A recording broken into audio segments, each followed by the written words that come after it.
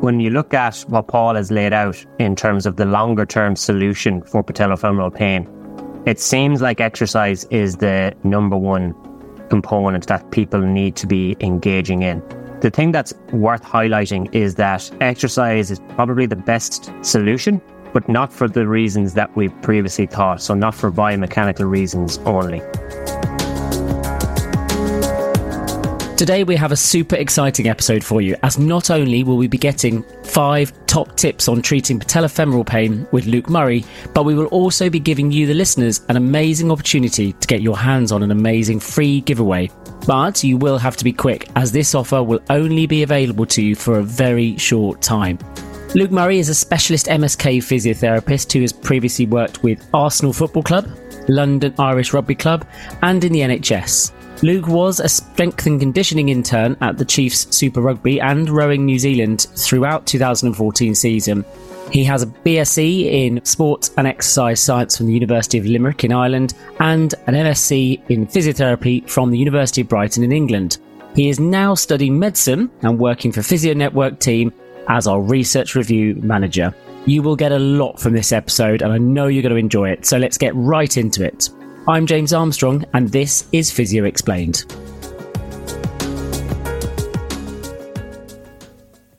Luke, thank you so much for coming onto the podcast. It's been a year since you and I spoke. Glass in hand, it's almost Christmas time. We're going to chat today about one of your favourite subjects, which is patellofemoral pain. And you've been doing a bit of digging into a great resource. So tell us a bit more about that, Luke. Yeah, thanks for having me on, James. Good to see you again 1 year on. So yeah, I've been having a look at the ebook by Paul Ingram on painscience.com. It's called The Complete Guide to Patellofemoral Pain Syndrome. It's really, really, really good. I'm actually surprised at the amount and the volume of detail that he's got in there and the amount of research as well. The amount of references in it is unbelievable. So today, I think the focus that I'd like to chat about would be the exercise specifically for patellofemoral pain. All things to do with exercising and patellofemoral pain that might be useful for general population or for physios working with people that have knee pain, given how common it is and all the different lovely labels that it has between runner's knee, chondromalacia patella, iliotibial band syndrome, all that good stuff.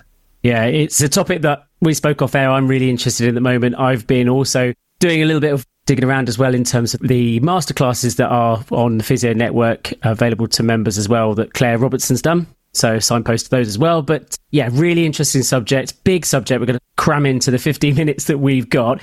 Just before we dive into the topic, I'd love to let the listeners know that really excited to say we as Physio Network are running a Christmas special right now. So you can get this ebook for free. That's right, for free. If you sign up to our brilliant practicals, I can safely say they are fantastic as well. I've done several of them now, and they are a real eye-opener into seeing the experts and how they assess and manage patients in true time.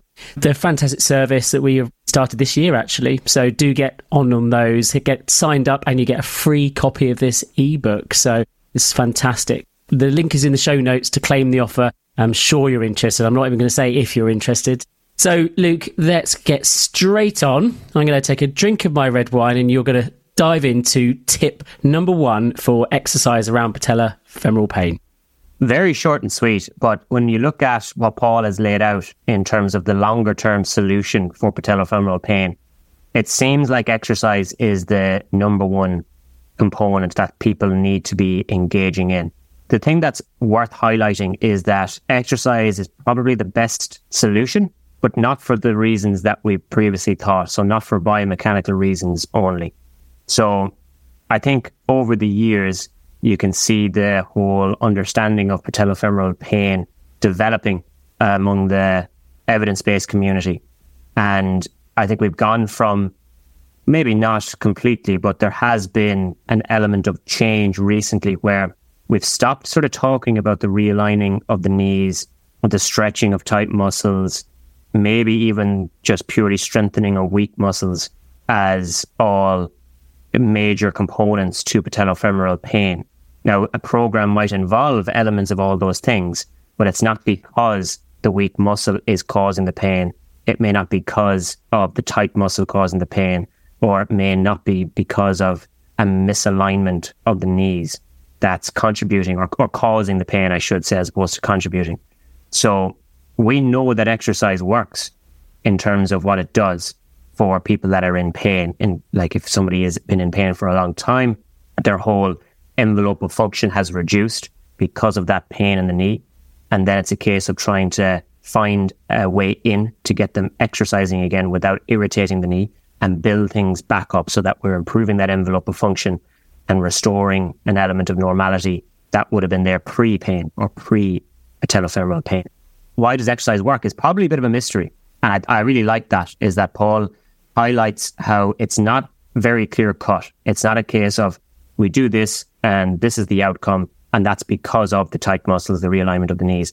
Actually, it's probably probably far more complicated and far more mysterious as to why somebody improves when they exercise. So you can look at that in a few ways. You can say, well, okay, that gives me nothing because I don't know where to start. But it also, from a different perspective, gives you everything because there are so many options. It opens up the menu of all the different types of exercise that is open to you that you can tailor to the person that's in front of you that has their anterior knee pain, their chondromalacia patella, whatever term that they've been given prior to seeing you that they bring to the table. So to get into the nitty gritty of that, we can go through in a few more of the points. Want an easier way to improve your assessment and treatment skills? Introducing Practicals, where you can watch video recordings showing exactly how top experts assess and treat a range of conditions. It's the fastest way to develop your practical skills and enhance your clinical reasoning. Treat your patients like the experts do with Practicals by Physio Network. Click the link in the show notes to try it for free today.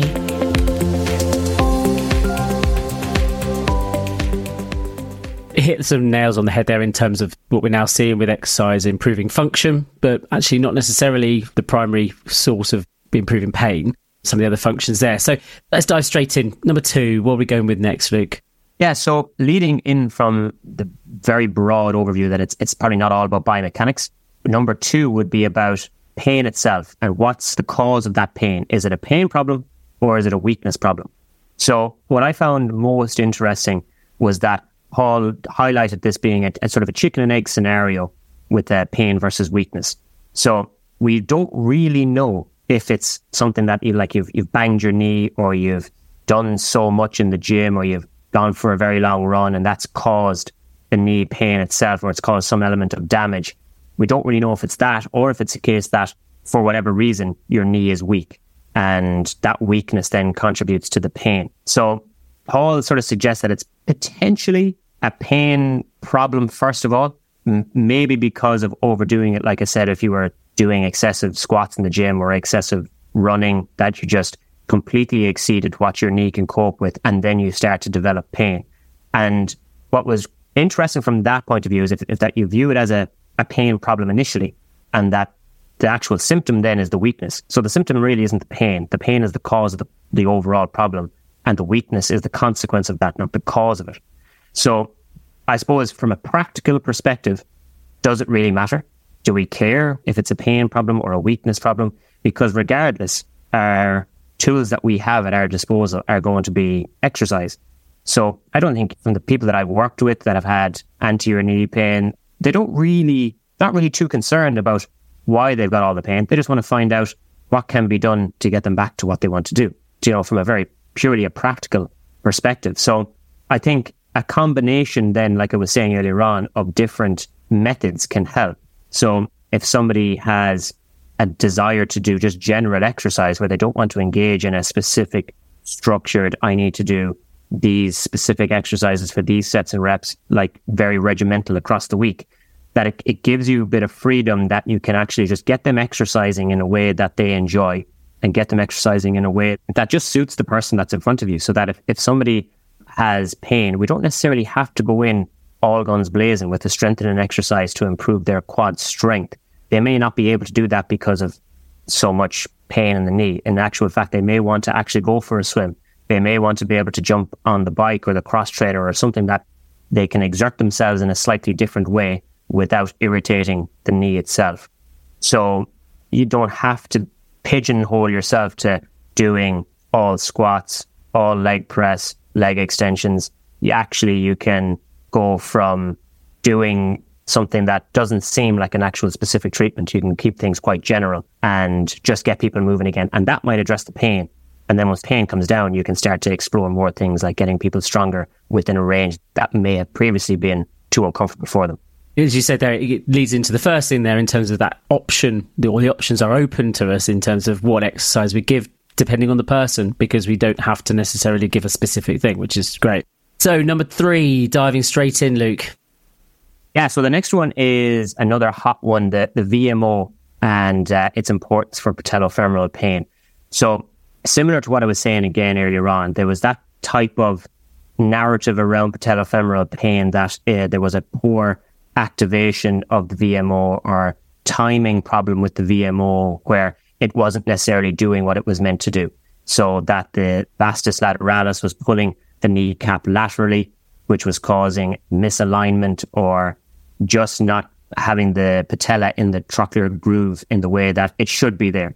So then by strengthening the VMO, you can then pull the patella more medial, and that might improve symptoms. So that was a big narrative around patellofemoral pain. And I think we still see that quite a bit. Like I know myself, I've seen it on different referrals from other clinicians that want to hammer the VMO and get the VMO as strong as they possibly can, as if that is even possible. And what I really liked about Paul is that he sort of challenged his own bias. So he highlights where his belief was, say, 10 years ago or so, around 2010, 2011, where he thought that it was absolutely impossible to isolate the VMO. And that myself was a position that I held. But actually, he would then references 6 studies that show that you can sort of preferentially engage VMO relative to the rest of the quads. But is that of any relevance? So off the top of my head, a few of the exercises that I did was like a squat with a ball between the knees to emphasize the hip adduction.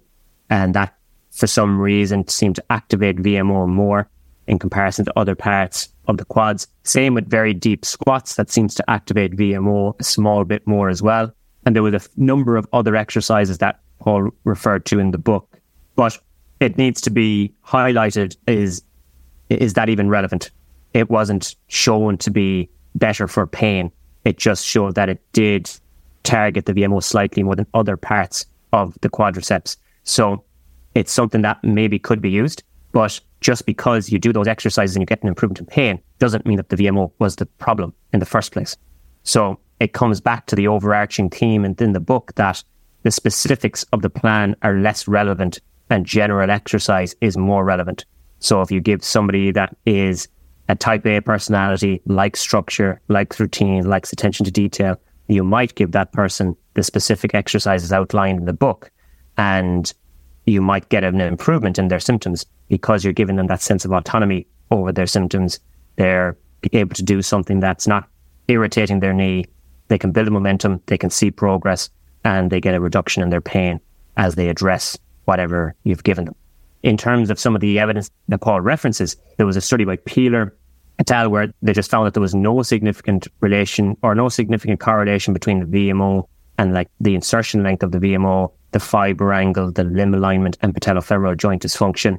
In another study, I think it was by Balcarec or something like that, they said that the VMO was identical in people with and without patellofemoral joint, instability of the patellofemoral joint. So to the naked eye, there is no identifiable difference in people that have a stable or unstable patellofemoral joint.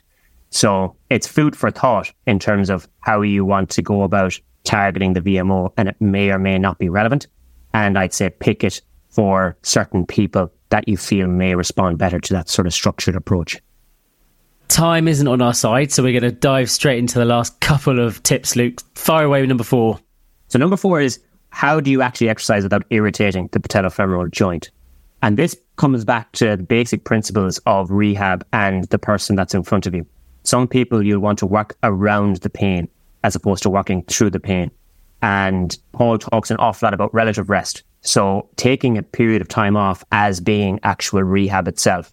that's a prescription that we may need to let it calm down for a period of time. So that means reducing the things that are irritating it. That could be something like reducing your running volume, reducing your frequency of running, and avoiding things like deep squats or avoiding leg press, because they're the things that put a large amount of stress through the patellofemoral joint and will irritate the joint potentially beyond what it should be, so that you can pick other exercises that still give the person a really good workout, but don't irritate the knee joint itself.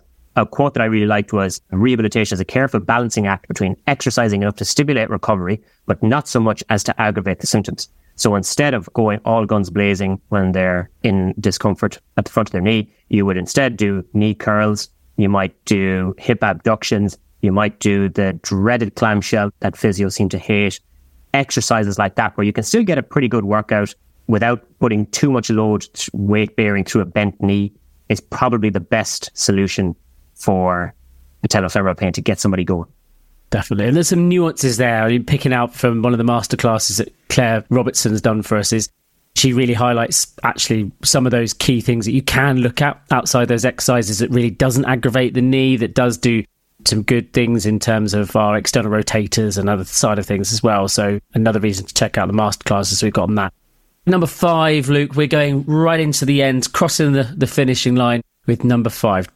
This is the best one to finish on. This is like the psychological aspect of pain. I think most people, when they have knee pain, are always thinking, do I need to be pain-free to actually return to my activities?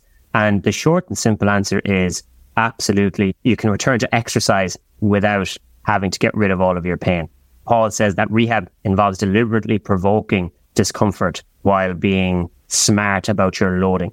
So recovery is completely compatible with discomfort, and you don't need to wait for pain to go before you return to all of your activities that you love and enjoy.